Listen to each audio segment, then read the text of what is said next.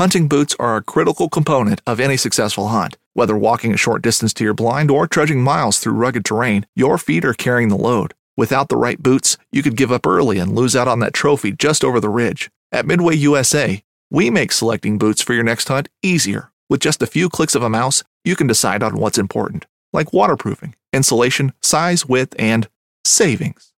For just about everything for shooting, hunting, and the outdoors, check out MidwayUSA.com. All right, guys, welcome to today's episode of Bear Archery's Hunting 101 podcast, as always, presented by our good friends over at ScentLock. Guys, this time of year, I basically live in ScentLock. It is my favorite clothing of all time. No matter what season, they've got it for early season, they've got it for late season.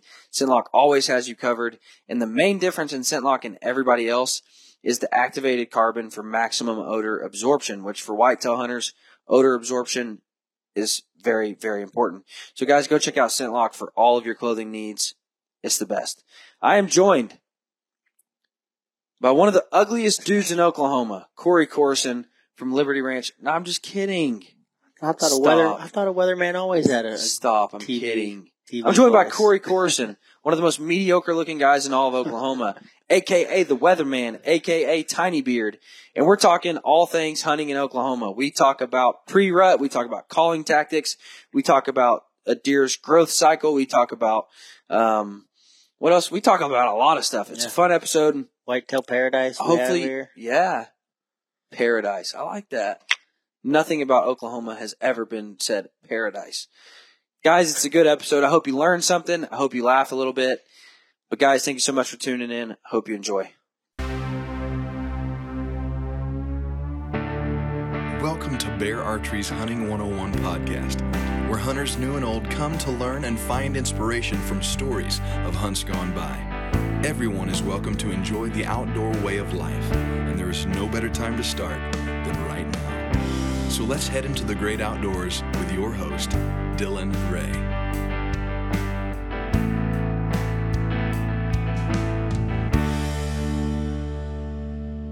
I'm an arrow junkie. I can't help it. I love building arrows. It's my passion. I can remember growing up, my dad, for him, it was sitting there sharpening knives. He loved to do that. For me, it's building arrows. It's sharpening broadheads. It's fletching arrows. It's playing with arrow weights and FOCs and all that good stuff. I love going out in my bow shop and messing with arrows. A good friend of mine, Dan, he started a company called Arrow Junkie. First off, what caught my attention was the incredible looking apparel. If you don't like Sasquatch carrying a bow, dragging a deer, there's something wrong with you. But as an arrow junkie, he sells me all the equipment that I need to build my own arrows, from arrow saws, arrow squares, arrow jigs, everything that I need to build my own arrows. He's got all the fletchings, all the wraps, all the glues, everything, broadheads, fill tips, inserts, outserts, everything you need to build your own arrow. Also, he puts out some really good information on how to build your own arrows. Guys, it doesn't have to be difficult, and it really doesn't even have to be that expensive. You can build an entire arrow building kit for $400 or so. And then all of a sudden, you can build the best arrows that you can possibly have because you're building them yourself. You know them.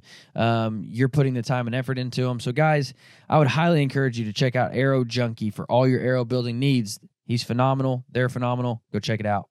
All right, Corey, so let's just get down to the nitty-gritty, fast and hard. Tell me about all the deer we didn't see this morning. Man. Well, as you know, you were in a pretty good spot. You heard persimmons dropping all morning. Yeah. They, I guess, just forgot the breakfast call. But we were after a good 8-pointer. Should be close to mid 50s, low 50s potentially. 6 years old, we believe. We've got 3 years worth of history with him. Another old management buck that's coming around 9 or 10 years old now. Real small deer. He's probably 120 inches now. Just gone downhill 30 inches over the last 4 years.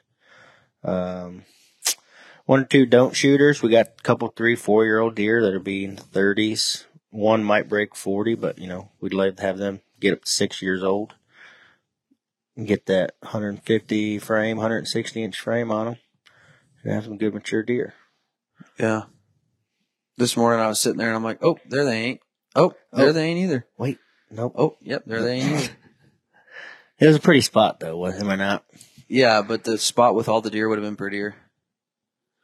Well, B-roll. No, I was telling somebody, though, it's funny because I was sitting there and I'm like, okay, the deer are somewhere. So I'm checking all the cameras. I'm looking through all the trail cameras. I didn't have one picture anywhere this morning. So it was weird. It was almost a weird morning because it started off so warm and just kind of muggy almost. Kind of just like.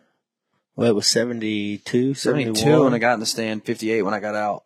That's crazy. Yeah, with a south wind to a completely changed north wind. And it didn't drop slow. It was like at 9:10, it was like switch. Yep. Somebody turned on their AC. So tonight should be killer because it just went down, down, down all day long. All day. Pressures went up most of the day. First kind of big weather front we've had to drop the temperatures. Yeah. Unfortunately, we're on the leading edge of it. Through the weekend, Sunday, Monday, Tuesday, Halloween, it's going to get down below freezing in the teens, I believe. But Matt Ross from the NDA said that cold fronts don't matter. Well, I don't know, but I'd have to look at more of the research. But for those of you that don't know what we're talking about, I had on Matt Ross from the NDA. It was maybe 3 episodes ago. One of the most informative episodes I've ever done. It was literally mind-blowing to hear some of the research and some of the stats and some of the science in the deer studies. But he claims that research has never shown that deer move better in a cold front. He said, now me and you as a hunter, we're going to say absolutely they do. We're going to say if it's a cold front, I'm in the woods. But the research just hasn't shown it yet. Or they've missed it or, something. Something, right. But he said the research does not show that when there's a cold front, deer move better. And I'm like, well, dude, the research is all cool and well, but that's wrong. Yeah. Where are they doing that research at? Yeah. Well, he claims several states all across the U.S. He said, I can show you studies in Iowa, North Carolina, Texas, Mississippi, Louisiana. There's been studies done all across the U.S. that show that deer don't move better in a cold front. And I'm like, well, that's fine again. And so let's just talk about that for just a second. Like, research will show you things, but you still have to be in the woods and learn for yourself. Right. Like, there are things you can learn, but nothing beats that instinct that we have that goes, oh, dude, this is it. Perfect. Like, this is it. And I find that instinct to be really interesting because what is happening is your brain is taking notes of all the times you've seen deer, killed deer, had those incredible sits, and then when those conditions come back up, your brain is telling you, hey, this is right. It. And so again, research is super valuable. I'm not writing off what the NDA does. It's invaluable what they do. And I would highly encourage everybody listening to become a member of the NDA, which is the National Deer Association, if I haven't said so already. I would highly encourage everybody to become a member because the research they do is invaluable. However, we as hunters still have to learn for ourselves and still have to go off of what history shows us. Yeah, absolutely. History is a big thing in a lot of that. And it may come down to over the last several years where, I mark the weather down every day, especially within a month or two leading up through deer season, through the conclusion of deer season. And, it provides that history after a year, 2, 3 years of that data. You're able to plug in certain things based off of certain factors, whether it's weather related, front related, just days in general, and just that history of having some of that knowledge, let alone research, if you will, over 2 or 3 years. And you'll be able to plug in and pattern a deer and get on a mature deer on a ranch like this where it's, no human intrusion, 4 to 5 miles east-west, 4 to 5 miles north-south of nobody. Deer are going to stay here. They're not going on a 60-acre parcel and leaving. Yeah. But history and I don't know, that hunter instinct, it's cold. Weather changes, the pressure goes up, it's overcast, there's going to be a major switch in the wind. I don't know if the research is going to be able to convince the hunters of that instinct. And I don't think it should. No. I don't think they're trying to convince hunters, hey, there's a cold front, don't go hunt. Right. Like, he was just stating what the research shows. But I've also said before, and I've been quoted to say, don't hunt your history. And what I mean by that is like, when it comes to instincts and, oh, the weather's right, this is it, it's a killing night, like 100%. High overcast right now, cold front moved in. Tonight is a killer instinct. Like tonight we're going to go out and we're going to see deer and we're going to shoot one. But what I mean by don't hunt history is just because it's how a property's always been, don't just continue to hunt it that way. Right. Because there's been times like you set up and that tree stand's been there for 10 years. I've killed a deer out of this for 10 years and now where are all they at? Well, something changed about the land. Something changed about the food source. You know, that happened to me just, maybe it was last year, but I think it was the year before. And the deer all of a sudden they're nowhere to be seen. I'm like, what is going on here? Well, come to find out, the neighbor over here built a massive pond. So I'm like, okay, well, there's water source over there now. Mm-hmm. And then this neighbor over here had standing beans. And I'm like, okay, I can't hunt this property the same way I've hunted it for 10 years now. Right. You have to change up. So while, yes, we hunt history, meaning using our hunter instincts, every year you got to get boots on the ground and learn your deer. Yeah, it's going to differ year to year. Yeah. Whether it's the acorn crop or. Well, and I actually, that tree stand on the ledge down there that I hunted last year. Yeah. I used that as a perfect example because it was such a small pinch point between a ledge that, like, if a tree was to fall, the deer would literally no longer be able to use that anymore. Right. So while that was a fantastic pinch point, if you don't get boots on the ground and know, oh, there's a tree down, you're going to be sitting there going, where's all the deer at? Right. They're going up around you. They're going up around. Then blockade. Well, you go down there and you're like, oh, that's why. It makes sense, yeah. So while, yes, like use history to learn how to hunt deer, don't hunt the history of a property and say, well, this is where the deer's always been, so this is where I'm going to hunt. Right. Yeah. Don't get stuck in that way. You brought up something I do want to kind of touch on. So this is November 1st when this episode is dropping. We're recording this on the 27th. Greatest time of the year. Absolutely. This is the best time one of the best times. My favorite time to kill a deer is late December. Yeah. Like dumping snow, -10. Like that's the best time, in my opinion, to kill a big deer. But to enjoy calling in bucks, right now is the best time. Yeah. Because what happens is, so many dudes want to wait till like November 15th and start calling. Well, there's so much going on in the woods already at that time. You can't compete. No. Like, I'm never going to call a buck off a hot doe. No. So never have a chance. When there's hundreds of hot does running around, it's hard for me to compete. Like, I've literally sat in a tree stand before and just watched deer sprinting all around me chasing does, and I'm sitting there. Yeah. They don't even look at you. They're not even stop. They've already found their girl. Yep. So right now is the best time to be calling, the best time to be rattling, because the bucks are starting to look for does, and the does aren't ready yet. So if you can make a buck think, I've got a doe over here that's ready, dude, you're in the game now. Yeah, absolutely. It's getting that point. So November 1st, but also tactics right now are changing hardcore, not only about the rut and starting to call and starting to rattle, but food sources are changing. You just mentioned persimmons were dropping all day, and they're going to continue, especially with this cold front, to just snap off there. Which is why a lot of dudes have bought into the idea of the October lull, which is just a myth. Yeah, absolutely. Deer they don't know what month it is. A deer doesn't get the calendar and be like, oh, dude, October 1st, I don't have to do nothing no more. They still have to eat. They still have to bed. They still have to drink. They're still, at this point, they're still driven by food. However, their food sources are changing. Right. They're off the beans, the corn, the Milo. Native forbs that are growing, everything. Yeah. They're on to acorns, persimmons. Yep. So when historically, and I'm asking you this because you're a biologist, deer biologist, smart guy. Historically, when does that switch happen from, greeny leaves to wanting fattier food sources like acorns and persimmons? Well, it depends on some of, the surrounding areas on what you actually have for food.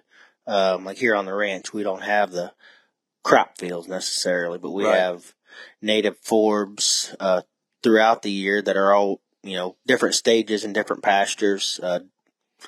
They're going to follow that food wherever it tastes good to them. It may get bitter at a certain point and they'll switch to something else. given the acorns around here with some of the white oaks, they usually always start falling in mid to late September. You'll see some start falling, but most of our creek bottoms, they hold them just a little longer. And the last part of September, they really start falling. Typically, that's when most everything else, the corn's coming out of the field, just things are in general changing across a wide range of the United States. But given that time frame, it's just the tannins, the leaves changing. It's just how nature takes its course. Everything, the nutrients in the forbs, the natural forbs, they suck the nutrients back down to the roots to get ready for winter and dormancy season. But typically in that last 2 weeks of September, this time frame, of course, you get a lot more of the fruit trees, the soft mass and hard mass trees dropping in October, which leads into that October lull, like you were just mentioning. Right. Which the deer are going to move the same They throughout actually move the day. more. I mean, based off of what Matt said a couple episodes ago, as the year progresses, they move more. They're going to move more in October than they do in July. Mm-hmm. So you say, well, why do I always see the deer in July then? Driving down the road, I see hundreds of deer in July.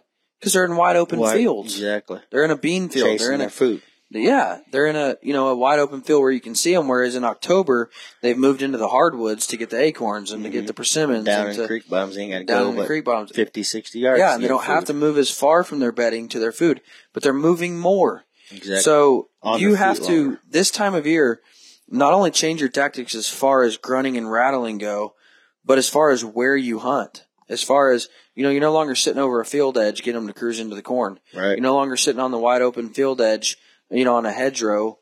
You're going to get into the hardwoods where the acorns and persimmons are dropping, where they're rubbing, where they're scraping. Yep.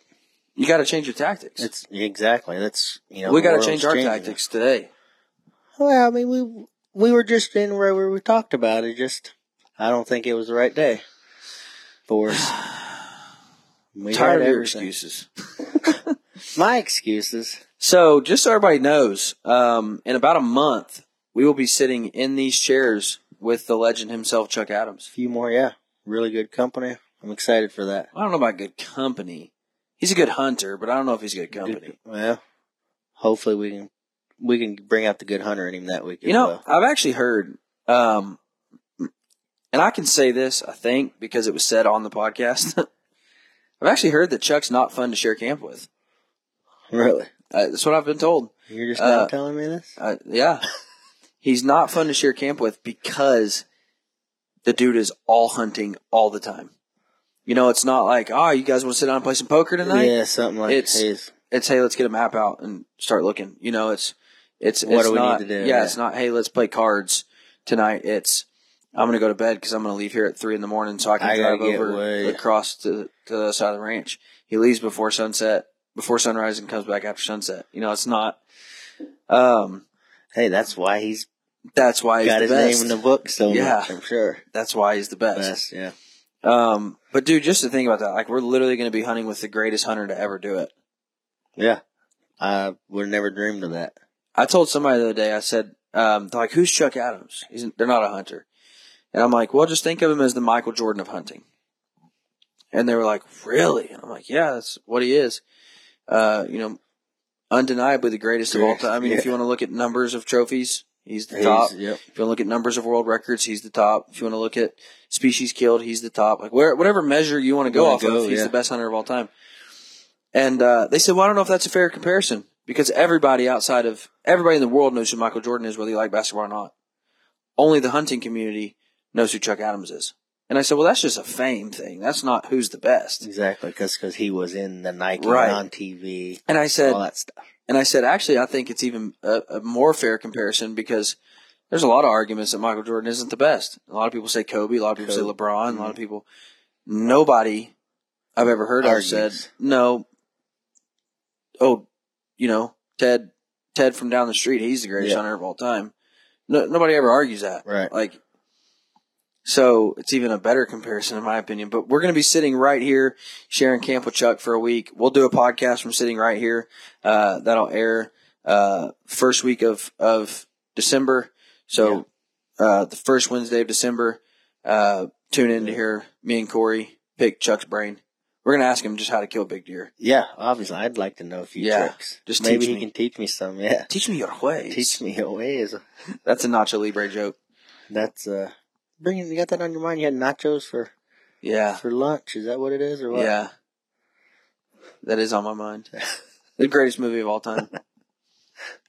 All time. All right. I'm going into the wilderness. We might have to have an argument about probably this. To die. So many good quotes, though. One-liners. I it. I mean, so you also mentioned one thing that I've always admired about you is your knowledge of deer, and not like deer as in a whole, but like your deer. You know, you've got sheds of deer from 5 years past. And right. You're like, well, this is him from 2018, 19, 20, 21, 20. And I'm like, God, dude, this guy, he knows his deer. And you mentioned that one specific deer dropping 30 inches. What do you because some deer they lose more antlers than others. You know, some deer as they get older, they kind of maintain. And some deer, do they reach that 5.5, 6.5, and then they just drop. Why do you think that is? Why do you think some deer just reach that maximum and then they just drop hard and fast? Well, just the easy terms to put it, it's just every deer is different, just like every person's different. You know, Billy might make it to 60, where John might make it to 99, and still be peak form kind of thing. That deer in particular you're talking about, he right at probably 7 years old is when he took his downturn. So it'd been How long have you been managing this ranch? This would be the fourth deer season, so a little over 4 years. Okay. I've been here. So when you came in, you guessed this deer to be 3.5. This deer we're talking about, they had sheds, from before in pictures, just for a year prior. And he looked like a typical 4 to 5 year old deer, and based off his sheds, give or take, he was a 160 inch deer. I mean, that fit for that 4 to 5 inch range, maybe 5 to 6. Just so at the young side, say 4, and that was 2018 growing season, or 2017 growing season, 2018 when them sheds were found. We're here sitting 2023, 5 deer seasons later. If he was 4, he's 9. If he was 5, he's 10. And just slowly and steadily the last 3 years, he might have lost 10 inches one year, 15 the next, 5 the year after. Jeez. But we're feeding. I know he's healthy because he's still 200 pounds. You guys run a protein system like nobody's business. He's very healthy, got all the food he wants. His body condition is not going down. And that's why he's able to live till he's 10 years old. See, that's what I was going to ask you. I was going to ask you if it's more of like a nutritional thing, if it's more of like, well, if a deer has the nutrition, it'll maintain antler size. If it doesn't, but then I mean, you guys have the best nutrition these deer could ever want. It's more, in my opinion, it's more or less just the body. He's 10 years old. I don't know, in many places besides some places in South Texas, where their deer get to live to be 10 years old. You don't see that very often in the Midwest, whether it's Iowa, Oklahoma, Kansas to Ohio. Your mature bucks are 5 to 6. You don't ever hardly hear of anything older than 7 or 8, and they start to go down big time. Being where we're so seclusive, 7,000 acres, nobody really gets in, messes around, there's no pressure. I think that helps a lot, but contributing to his antler score going down, I'm just going to contribute that to age. It's just, you're not always going to be, whether you go to the gym every day, you're not always going to look like you were in your 30s. If you hit the gym, be a bodybuilder, you're not going to look like. Dude, I'm in my 30s. I don't even look like I'm in my 30s, bro. Hey, don't worry. Me too. Jeez Louise. I got a disease. It's called Dunlap. Dunlap, huh? Yeah, my belly Dunlapped over my belt loop. Yeah.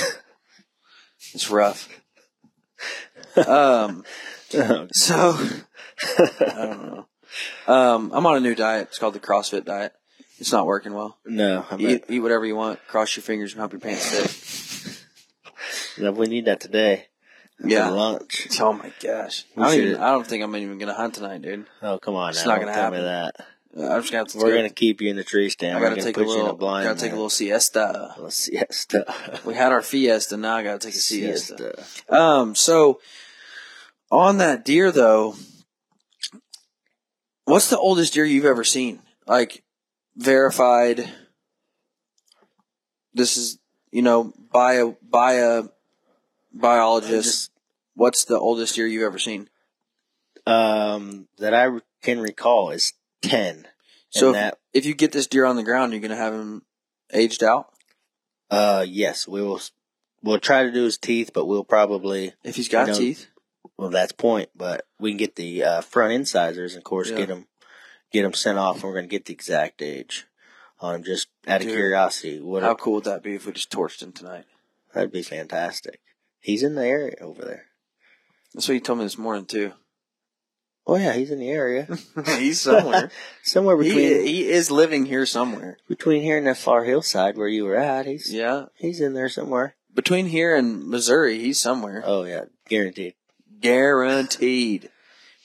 How much longer? If a hunter doesn't kill him, how much longer do you think he can live? Like, again, because you said he's perfectly healthy. Yeah, his body condition. He's not real skinny. You can't see no ribs, no hip bones. Not real skinny. The dude's a stinking horse. Yeah, he's a tank. What do you think that deer weighs? Right now, being early season, I'm gonna say he's well over 200 still. I was gonna say 260. No, I don't know if he's quite that big. Dude, that deer that I killed here last year, though, how old do you think that deer was? 7.5? Yeah, at least probably. Dude, so I just got the head done, the Euro done. I just bury mine, so it takes a long time. Yeah, I don't like to mess with them. And you can look. I've got let's see, 6 Euros right there in a row on the wall, and by far that's the smallest antler wise. But head wise, dude, that thing is a block compared to the rest of them. Like you look through there and you're just like, whoa! Like it almost catches your attention how much bigger his head is than every other deer on there. Just a monster head. Curious to see that. I'll have to show it to you. I might have a picture of it. I know he was a bruiser when you harvested him. I mean, you knew when you seen him. Like, dude, hey, you didn't have to question if that was an old deer or not. Guy in charge. I know he wasn't much to look at for antler wise, but that goes to what we're trying to do here. Yeah.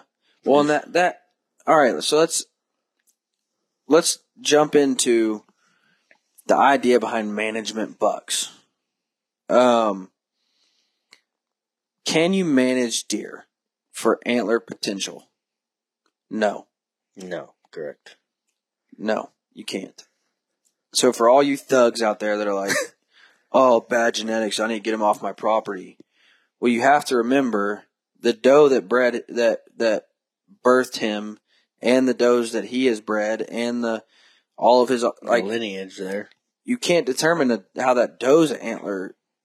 So you're never going to get his genetics off the property unless you kill everything. Every deer that has that. Yes. Because those does a deer gets 50% of his genes from his mom too. So no, you cannot. Right. However, when we say management buck, when I say I need to kill this management buck, that means he's past peak potential. Correct. So we want to get him off the property so that the younger deer can continue to thrive and grow up to be bigger and better. Absolutely, yep. So it's not a genetic antler. Oh, this deer doesn't have the antlers I like. Oh, this deer's got small antlers. Even if he's got small antlers, but he's a 3.5-year-old buck, that's not a management buck. Right.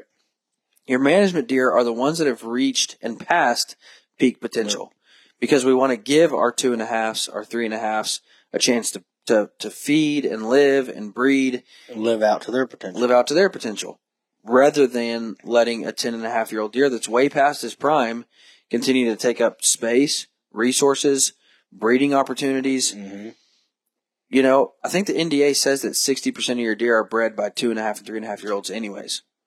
So that buck at 10 years old is basically just taking up living capacity on your property. Yeah, certainly.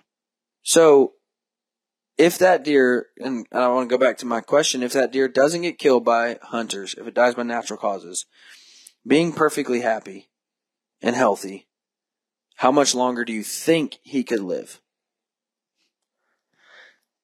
Oh, I know that's a thing, and that's just he doesn't get hit by a car. He doesn't nothing like he lives here. like he just dies. I mean, I could see it being 2 years, 3 years. If nothing, last year he made it 9 years old through freezing cold temperatures. -7, -8. Maybe it is because of how good our nutrition and stuff is here on the ranch with the protein feed. But I think that could prolong his life a little bit. I mean, eventually, but in the end, he's got to give way. And you just don't hear deer living to 12, 13. That's my obsession with bears, though. That's why I love bears. To think this big, mature bear has lived 15, 20 years is mind-blowing. Like, to think that this deer is older than my children is crazy. Yeah. This bear is older than my children is crazy. Whereas a mature buck, like we talked about in Kansas, is going to be 7, 6.5 years old. Here it's going to be 6.5, 7 years old. Right. But a bear that lives 20 years, like that's crazy. You don't hear he's about seen that. everything. Lived He's lived through everything. He's seen, natural disasters. He's seen hunters. He's seen everything that could kill him, and he's made it. Yep. That's crazy. It kind of comes a game. Like, he's just tormenting me now. Like, do I just let him live and see how long he can live? Yeah. I'd rather not. I'd like to see him on the ground. The wall. On the ground. In the grill. Bear meat's my favorite, just so you know. That's pretty good. You still got some? I still got some. I got some laid out. We might eat some for dinner. Oh, I love bear meat, dude. Bear steak or burger or something, maybe. Oh, I love bear meat. Where you killed yours in Washington, right? Oregon. Second worst state in the United States. Gotcha. Which one's the first? Arkansas? You had to do it, didn't you? Oh, I'm sorry. No, I was going to say Brohio. Oh, Brohio. I mean, that's up there on the list as a pretty good one, I believe. I wouldn't say that. I mean, in Oregon. So what were they eating? What do the bears eat in Oregon? Berries. They have a lot of berries. They had a lot of berries. They had. Oh gosh dang! I cannot remember what Tim called it. But kind of like skunk cabbage. I don't know what that is. You know what leeks are? Yeah. It's kind of similar to the leek. But when I shot the bear, he was eating grass, like fresh green grass. Yeah. And just dirt clods falling out of his mouth as he chews. Dude, bears 70 are so cool. yards, but it was on the berries and the skunk cabbage is what we were hunting more or less in the wide open meadows. Dude, that's why I love bear meat, because they've saturated themselves in berries. Mm-hmm. So, like, if you kill a nice fat bear on berries, dude, it's so almost sweet. Like, it almost has that sweet taste. Like, and so I love using bear meat for, like, breakfast, like, because it almost has that sweet mapley, Mm-hmm. Like, I made a breakfast pizza out of some bear, and it was just stupid good. Breakfast sandwiches, I love bear meat, dude. You got me off track. I love bears. You're making me hungry again already.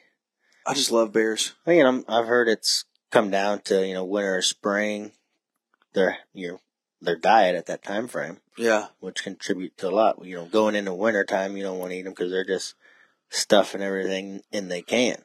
See, I flipped that for me. Really? 100%. Spring bears are disgusting, dude. They have no fat on them yet. They just come out of hibernation. Hey, mine had quite a bit. I was really surprised. Tim really? was even really surprised. I got, we kept and rendered almost 10 pounds. Really? Of fat. I mean, 1/2 inch, 3/4 inch thick still. He was amazed. He said, skin it out. No, I mean. That ain't normal. And the great part was, it was one of those old bears. He's had videos and stuff. How old did he think the bear was? He was at least 10, Tim thought. And I have not got my stuff back from Oregon yet on that. Now that you asked me that question, Did you get it mounted? Yes, it is in Oregon, getting mounted as we speak. My bear's in Idaho getting mounted. Let's just drive up together and get them. Deal. Maybe we can go on a hunt up Yeah. there. Idaho. Yeah. Oregon. Right Let's next do it. Twofer. So that's not normal. So it makes me wonder how fat that bear would have been in the fall. Tim guessed him. And that's my first bear I ever seen in the wild. First bear I ever harvested. So I had no way to judge him. But when we got up there after we killed him, he almost 6.5 feet from tail to the back of the head. And 550 to 600 pounds. And for that time in Oregon, in general, Tim said that's a big bear. And it's May. The snow just had melted. We got stuck in a snowdrift, actually trying to get up to the mountain. Was Tim driving? Yeah, Tim was driving. Of course. Yeah. Before Tim. We even started on the hunt, we were going through snowdrifts. So he didn't even start eating. That's crazy. Spring and summer. They had no time to fatten up. That's crazy, dude. So that's what I love about fall bears is they're so fat. So if you don't like wild game because of how lean it is, bear meat. Get fat. Bear meat is your answer because they're fatty. Mm-hmm. But they're also fat on the right things, Like if you kill a pig, they're fat on just disgusting stuff. Yeah. But if you kill a bear that's fat, nice and fat, he's full of berries and, oh, dude, it's so good. Eating fish all summer. Yeah. It was something. I need some bear meat now. All right. Calling techniques. November 1st. If you're not calling right now, you're messing up. Yeah. At least some light rattling sequences with some light grunts. tickling the tines. Tickling the tines, yep. The old tine tickler. A few grunts in there. Bit. Yep. Bit. So walk me through that. How do you build up? When do you start grunting? When do you start rattling? When do you really amp that up? Walk me through that. I've got a new sequence I want to talk to you about, but I want to hear your thoughts. Of course it's going to differ in a range of, the listener's area. But here, when, that pre-rut activity starts, when they're starting to get into that big scrape mode, they're starting to, tickle and spar and stuff, just in general, right before the rut kicks off. Halloween day is when I say start rutting, or start rattling. I would say just probably 4 or 5 days leading up to that point, like we are now, to the first 5 days of November. The calling can be really effective. And then again, late November. Yeah, around after Thanksgiving time. Because again, during the peak of the rut, it's just really hard to call in deer. Yeah, they're just too focused. During the peak of the rut, I almost switched more to using scents, to using more attractants, peas and scrapes and rubs. Like using more of tricking them to think there's actually a live doe here, not that I'm a buck that has a doe. Stepping, yeah. So territory. My new sequence. So again, going back like later in November, I found grunting and rattling to be successful again because the bucks are done breeding, does are done, but if you can make that buck think, well, wait a second, he's got one or two lost hot does coming in. I need to go back over there. Yeah, check that out. Like last year when I shot that deer here, it was December. It was early December. I want to say the 2nd or 3rd. It was November 19th. Oh wow, we were way off on that, weren't we? Oh, we suck. God, we're bad, dude. Hey, you put the idea in my head. I did. But I was with Joey Zapmary on December 6th in Missouri. That's what I was thinking of, I think. December 6th. Mm-hmm. I grunted in a deer for Joey in November, and he saw the buck, and that buck turned and ran right to us. Because, again, that buck thought, wait a minute, does he have a hot doe? Like, did he find a late doe, or, is it? And I pulled that buck right in. So, take a break, November, like you said, 8th, 9th, through the, however long, 2 weeks or so. Right. And then start again because that buck there, that November buck that I killed here last year, I grunted him in on a string. Mm-hmm. And like you said, dude, that big old beefy body, when you grunted, you could tell he was a bully buck. You could tell he's head honcho of this place. Right. Because when he heard another buck, he came right to me. Didn't even look another way.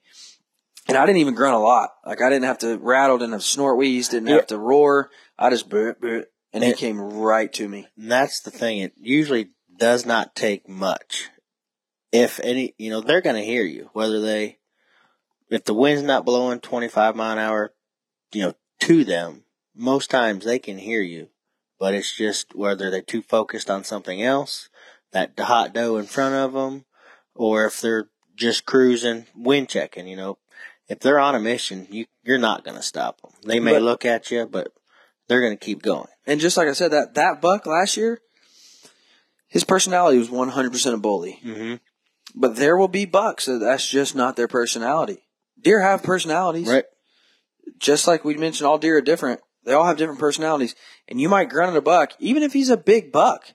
He's got his tail whooped a few times, and he doesn't respond to that no more. Just tuck his tail and keep going. He's not a fighter. The other way, right? That happens. So if you see a buck and you call to him and he shows no interest, hit him with a snort wheeze. If he shows no interest, you're not going to call that buck in. He's just not a fighter. Right. You're not enticing him at all. Here's my new sequence. You ready? I'm about to blow your mind. Okay. Start with a couple social grunts. Just bit, bit, bit, bit. Give it a few minutes. Because again, if a buck is 80 yards away and I can't see him, I don't want to just start banging horns together. Right. Give that. If nothing happens, if you don't see anything, give it a minute and a half, and then lightly tickle the tines. Because again, if a deer heard my grunts from 200, and when I start rattling, he's at 80, but I still don't see him, I don't want to just smash the horns together. Right. So tickle the tines together for a minute and a half, 2 minutes. Just a couple deer sparring, and stop for 2 minutes. Now, when you stop, put the rattle horns down. Yeah, absolutely. And pick up your stinking bow. I've been burned on that a couple times, where you're still holding your horns, like waiting to rattle again, and then here he comes, and he's coming in hot and heavy because he just came in for a fight. Mm-hmm. So put the horns down, pick your bow up, give it a couple minutes, and then I bang the horns, and I'm talking full out brawl. All out brawl, yeah. All out brawl, because if I've called that deer in from 300 to 100. That all-out brawl is going to get him to come that last 100. Even if he's, like you said, hung up out there to that 100 yards, half that time, and he was just waiting, Yeah. to hear, just two little bucks over there, right, diddle-daddling around, maybe two young bucks. But once you get into that all-out brawl, then they come. That's when, okay, let's go see what's happening over here. Yeah, let's go show him who's boss. Exactly. Just like you said, that old bully buck come in, all bristled up. Hot and heavy. Come in. That's another thing. They're going to come downwind if they can, where you're at, just to try to catch that scent, which gets you a lot. Just in here on the ranch, how it's set up, we got to use the terrain more than how some of the wind is, because they can't necessarily come straight downwind all the time. Which is, I got lucky because that deer came downwind, but he came so close, my scent was just blowing right over top. So I ended up shooting that deer at like 6 yards, 5 yards, straight through the tree behind me. Just a really cool hunt. That was a special hunt because Tucker was here in the cabin, and I said, hey, could you bring my boy out here with you? And, let him come track the deer with us. And so it was cool to have him out there with me. He also brought out a little of the redneck in you. Yeah. Well, two kids see mud, they got to play in it. They were going. I was out there waiting patiently in the freezing cold, and Corey and my son Tucker, who at the time was 4, they were driving down here to get the deer, and they see mud, and Tucker says, "Hey, why don't you go through that mud?" And Corey's like, "Oh, naturally, okay, whatever." So he tears through that mud and gets stuck. And Tucker, without missing a beat, says, "You shouldn't have went through the mud." Well, that flipped fast on you, didn't it? Yeah. Hey, and we looked, I looked out the window, looked at Tucker, passenger seat, and looked out. And there you were, just perfectly in line. Yeah. So I was like, oh, we needed to be here anyway. So it worked out great. On purpose. Yeah. I said, oh, Tucker, he's a little redneck. And Corey said, yeah, and he brought the redneck out in me. That was not the proudest moment. Dude, when I told him last night, he said, where are you going, Dad? And I said, I'm going to go hunt. He said, where are you going hunting at? I said, Oklahoma. He said, with Corey? And I said, yeah. And he said, I'm going. I didn't ask if he could. He said, I'm going. Now he's going. Literally already in his PJs. I'm tucking him in. Like he's in bed. And he's like, I'm going. Yep. And I'm like, dude, you're going to sleep. Like you're already in bed, tucked in. Like, and he's like, I'm going. He said, I want to see, what did he call him? He didn't say Cinder. He said the wrong name for the dog. But he said, I need to see the dog. And he said, he's my friend. I'm like, I don't think he likes you, dude. You tried to ride him. Oh, he loves it. My nephew's 8 years old. He still rides him around. So let's talk a little bit of game plan for Chuck. Because we'll have 3 full-time hunters that week. And if I haven't tagged out, I'll still be hunting. So possibly 4 hunters.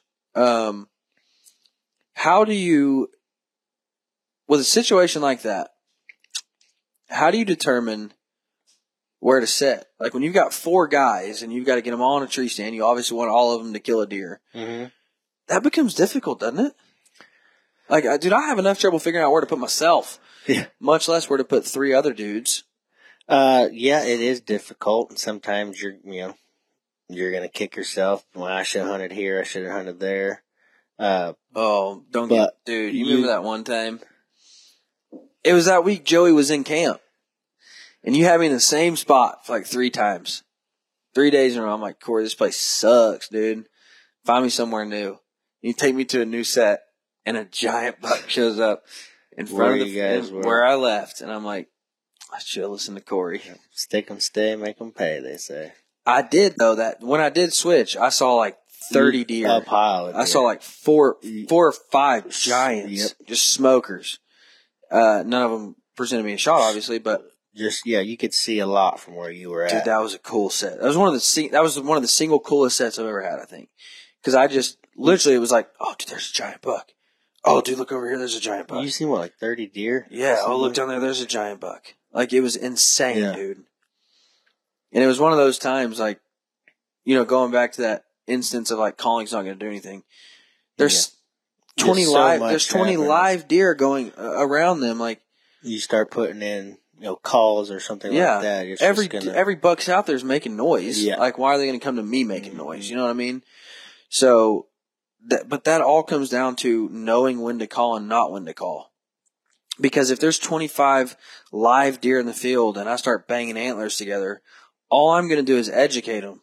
Exactly. All I'm going to do is have 25 eyes look over and not see a fight going on and educate those deer that, hey, when I hear rattling from that area, it's not deer. That's probably, yep. Which, again, another tip I wanted to share on rattling and grunting. 30 minutes after you get in your stand, 45 minutes after you get in your stand, never rattle or grunt. Because if a deer did see me getting up in my stand, I don't want to rattle or grunt. Right. Because, again, I'm just going to educate them to that sound and associate it with the dude that was just climbing up in the tree. 45 minutes before I get out of the tree is my last grunt or rattle, my last noise. Because I don't want to grunt and a deer start coming to me, and by the time he gets there, I'm climbing down. Yep. Because then again, I've educated that deer. Exactly. I've taught that deer that noise is associated with something up in the tree that I don't like. Yep. So you have to give it 45 minutes after you get in your stand before you start calling, and you have to give it 45 minutes before you get down to stop calling. Right. I would agree with both of those. Another little tidbit, most times if a buck hears that commotion, whether it's grunting, rattling, if he's going to come in, it's going to be relatively quickly. Right. It's going to be within a 10, 15-minute window most of the time because you're not going to call him from a mile and a half away. That's just he was going in that direction if he happens to come by. But you don't want deer to slip up on you when you're trying to get out of the stand at dark. And, if, like you said, they watch you climb up the stand, if you didn't spook them per se, they may watch. Yeah. Because they weren't sure exactly. They may actually come investigate a little bit just because they heard some noise, and then you're up there clanging and banging and educated and they're gone. Yeah. All right. So before we go, I have coined you as the weatherman. I've never seen anybody study the weather as much as Corey Corson studies the weather. What are you looking for? When you look at the weather forecast, what are you looking for? Like, what makes you go to the woods or not go to the woods? Well, for me, we're throwing everything Matt Ross said out of the window here. We're talking hunting history, hunter instinct, learning from the past. Yep. What about the weather makes you go, oh yeah, I need to be out there? For me, it's the change in pressures. Whether it's on the high side of it, I like the 30-25 to 30-30 at least range. For me, that's a go-to. Of course, if you could always have that north wind, northwest. What is it tonight? What's the pressure tonight? It was getting up to about 30.2. See, and climbing all day. You didn't have to look at an app. No. Well, like I said, write it down. But the weatherman.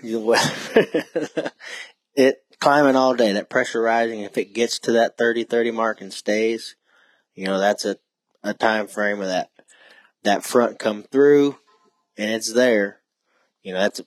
Let's get in the woods, especially if you got a temperature change with it. Oh my gosh, that's where it comes for me. When you see the pressure rising and the temperature dropping and they're meeting each other doing that, oh, fantastic. Get in the stinking woods. Exactly. A rising pressure is always good and a dropping temperature is always good.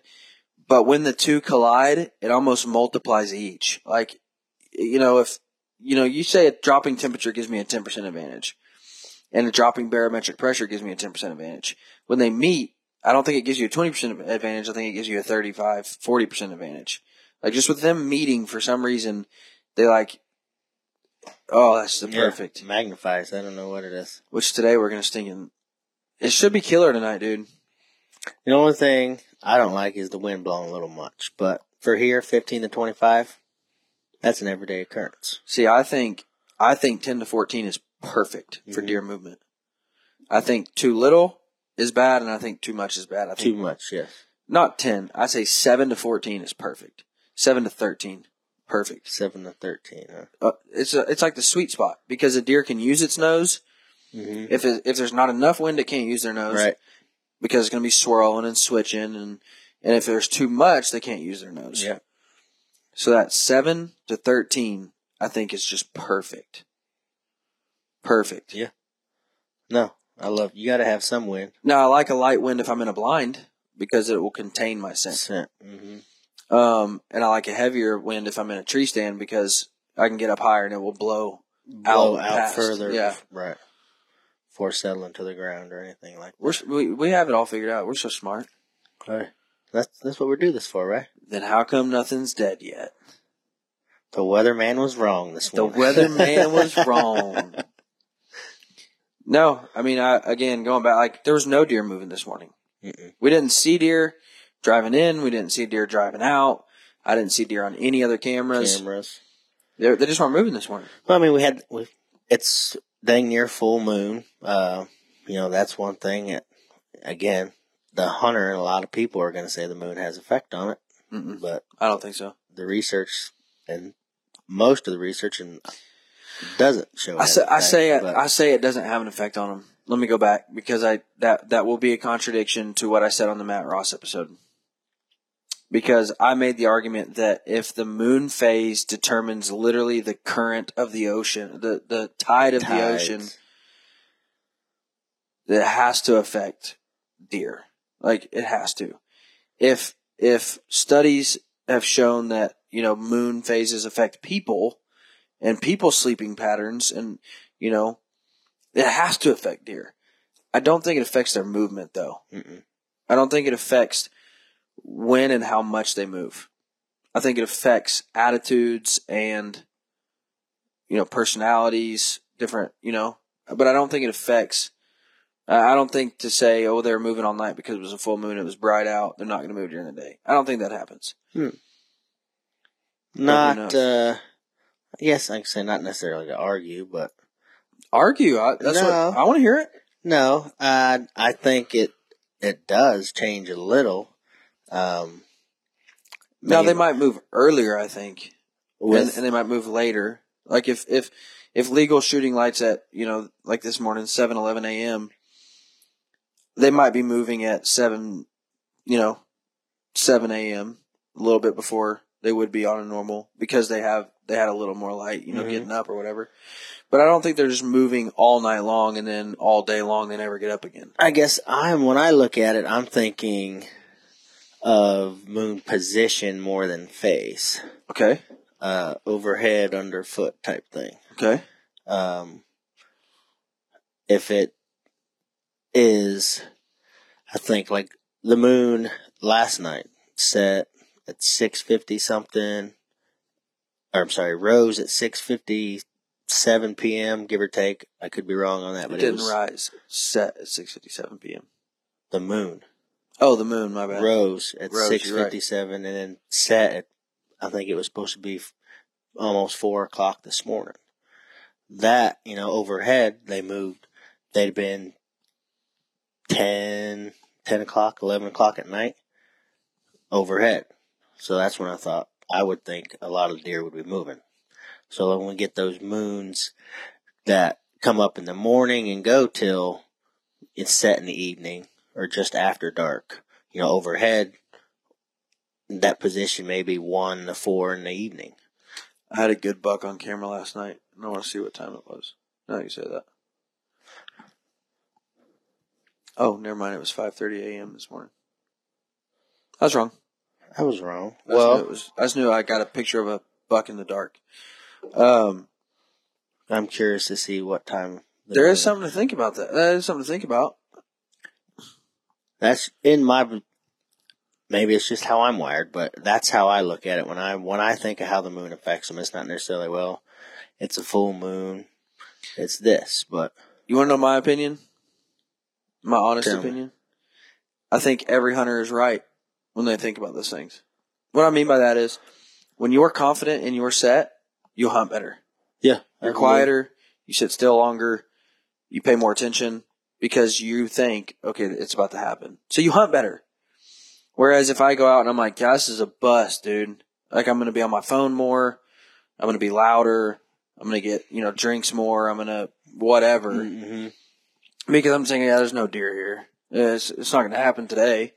Whereas when I tell myself, oh, this is the perfect conditions. Yeah. I don't get my phone out. I keep my bow ready. I'm more attentive. And so I think every hunter, no matter what they think about wind, no matter what they think about moon phases, they can have that argument. If it causes them to hunt better, that's when they're going to be successful. Right. And, I just had a cell camera go off. It's one of those. Did you? The place we're going tonight? Giant bucks? I haven't looked. I don't want to look yet. Okay. We're sitting here. If it's the buck, I ain't going to tell you anyways. All right, guys, we'll talk to you next week. But, that's Thanks for tuning in. We'll see you next week. That's one of those things that I think reduces that confidence and changes how people hunt, unfortunately. Cell cams do?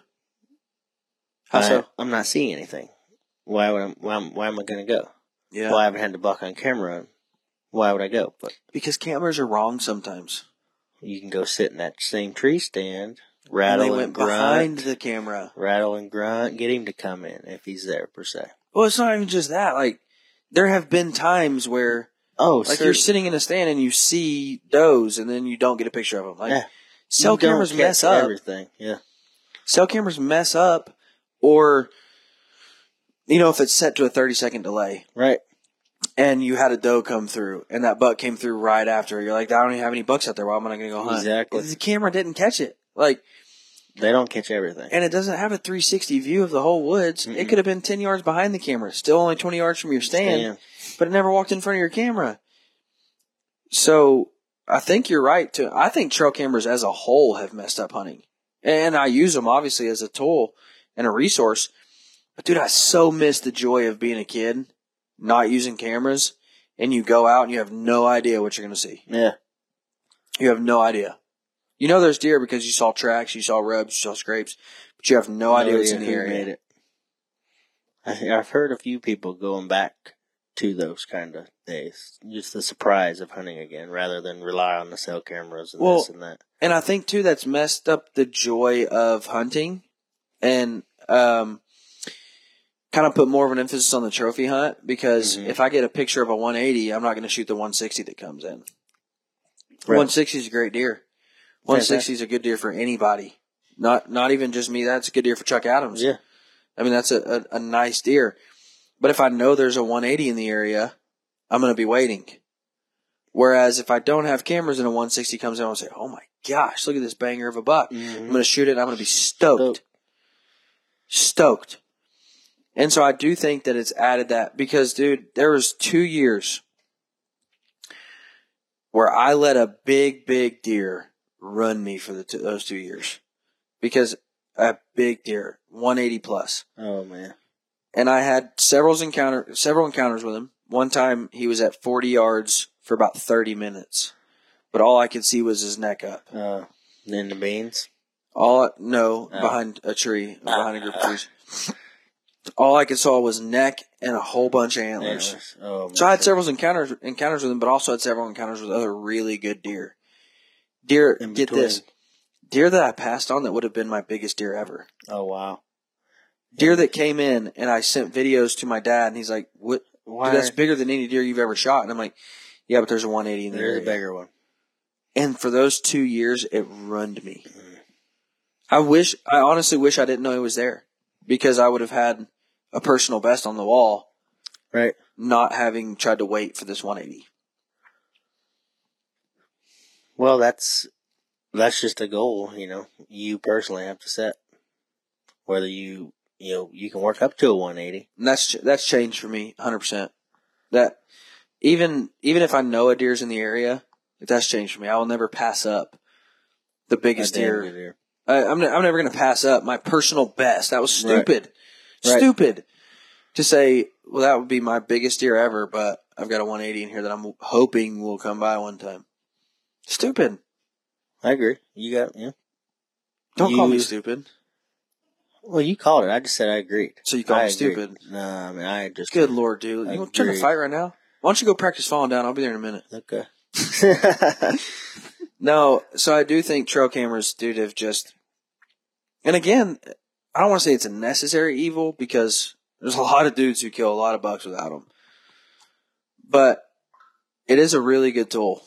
Oh, great resource to have. Great resource. And that's why I try to use them more.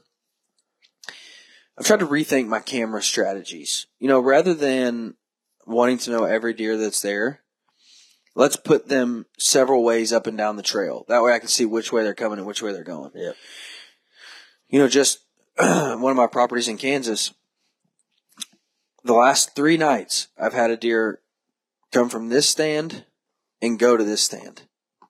And then it's been in the dark. It was at like 10 a.m. and 2 a.m., but then he goes back. So I can only assume that when he starts moving in the daylight, he's going to come from here and go to there, and then come to there and go there. So I now know where that deer is sleeping and where he's going. Right. So rather than using cameras to build a shopping list of deer, use them to figure out your deer. Right. Use them as a mold. Yeah. And don't buy into that whole, because I did bad for those 2 years. And really it was my first year, not my first year hunting in Kansas, but it was my first own property in Kansas. Like my property that I got to manage, that I got to hunt how I wanted, that I got to, put stands where I wanted, cameras where I wanted. And so it was kind of mind-blowing, a little dumb redneck from Arkansas whose biggest deer was 120 to be looking at deer that were 140. Like, that was just crazy to me to see a deer that was 140 and say, well, he's not big enough. Yeah, he's passing him. But I bought into it. And so I just want to encourage you guys, like, if a deer tickles your fancy, shoot it. Right. Like, at the end of the day, you say, well, that's not a good management practice. It's also not a good management practice to pass up mature 150s because you're waiting on a 180. Right. So that's not good management practice either. No. That's just trophy hunting. So Guys, if a deer comes out and tickles your fancy, shoot it. And don't apologize to anybody for it. No, don't be. No judgment can be made. Dude, I'll shoot every something forky like that. on this place, and I ain't going to apologize to you for it. Well, that's too much tickling, I think. So what's your number one pro tip on learning weather? Your number one, if somebody says, man, I really want to learn how to look at a weather forecast and understand what's going to happen. What's your number one tip for that? What's going to happen in terms of their area and their property is a big part of that, on how the weather affects everything on their property. But getting to know your deer related to the weather is a big thing, because if the wind's blowing out of the northwest, they're going to use their nose. They're going to follow the terrain or a creek or something where they can use that wind to their advantage. So I would say record the weather, take note of the weather, along with the cameras, and just for an inventory purposes, and begin to put a pattern together. That's what a lot of guys, they want to look at the future forecast, but they never want to look at the past forecast. Right, because they're creatures of habit. Deer. Yeah. If you can get a time frame over the last 3 years of a buck showing up, well, he's been here on this day. Well, he was here that day last year, about the same time frame. Once you start going back, that's how I try to hunt the ranch. Using the weather and my cameras, you can start putting a pattern together. Well, if this deer lives here, he goes here, here, based off of this wind. And it may be the opposite based off of the other wind. He may go the other side of the circle. Yeah, it's good. That's how I would do it. Record your weather, keep that data, and then just over the time, use it see how the deer move across your property. Guys, we have an exciting 1st of October for much of the Midwest. Starting yesterday, we've had a massive cold front in much of the Midwest. So this week, get out there and hunt. If you've got vacation time, I would take it right now.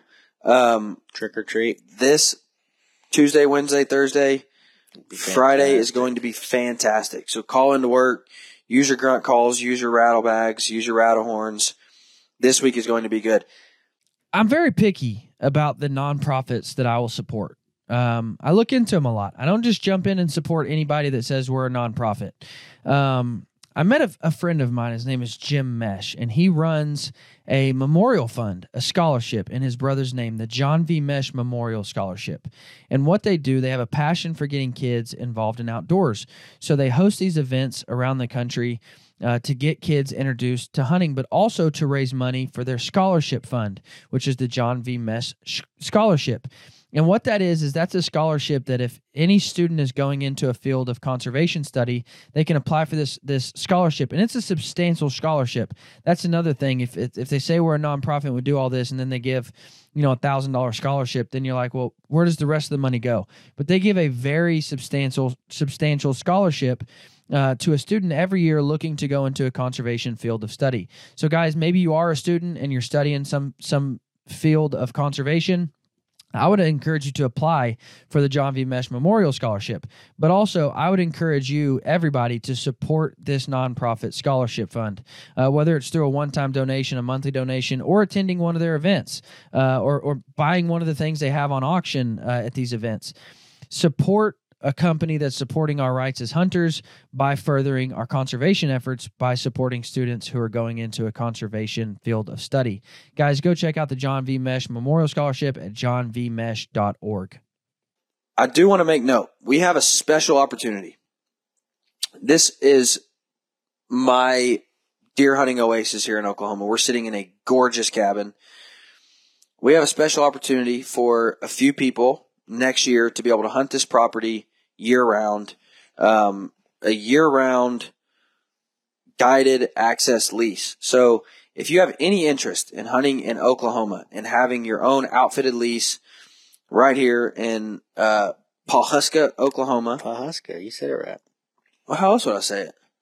You should hear some of the names. Pahooski? I don't know, all kinds of stuff. Right here in Pahooski, Oklahoma. A year-long outfitted lease. You get to shed hunt. You get to come and enjoy a 50-acre lake and fish for all the sport fish you want. Deer hunting. Beautiful cabins just to come and stay in with your wife over, a weekend. If you're interested, shoot me an email, thehunting101podcast@gmail.com. I would love to get you some information. We'll be hunting this place together next year. Shoot me an email and I'll get you some information on that, but you really cannot beat this property. It's phenomenal. It's only a couple hours from OKC. Yep. An hour from Tulsa. A couple hours from Wichita. 5 hours from Dallas. 5.5, 6 from Kansas City. Very, very good place to hunt. 7,000 acres of some of the greatest Oklahoma deer hunting ever.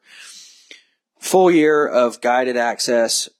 Shoot me an email. I'd love to get connected with you. But guys, thank you so much for listening. You guys have a fantastic week. Get out there and hunt. And as always, I would love to share in your success. So send me over those photos. But guys, good luck and have a good week.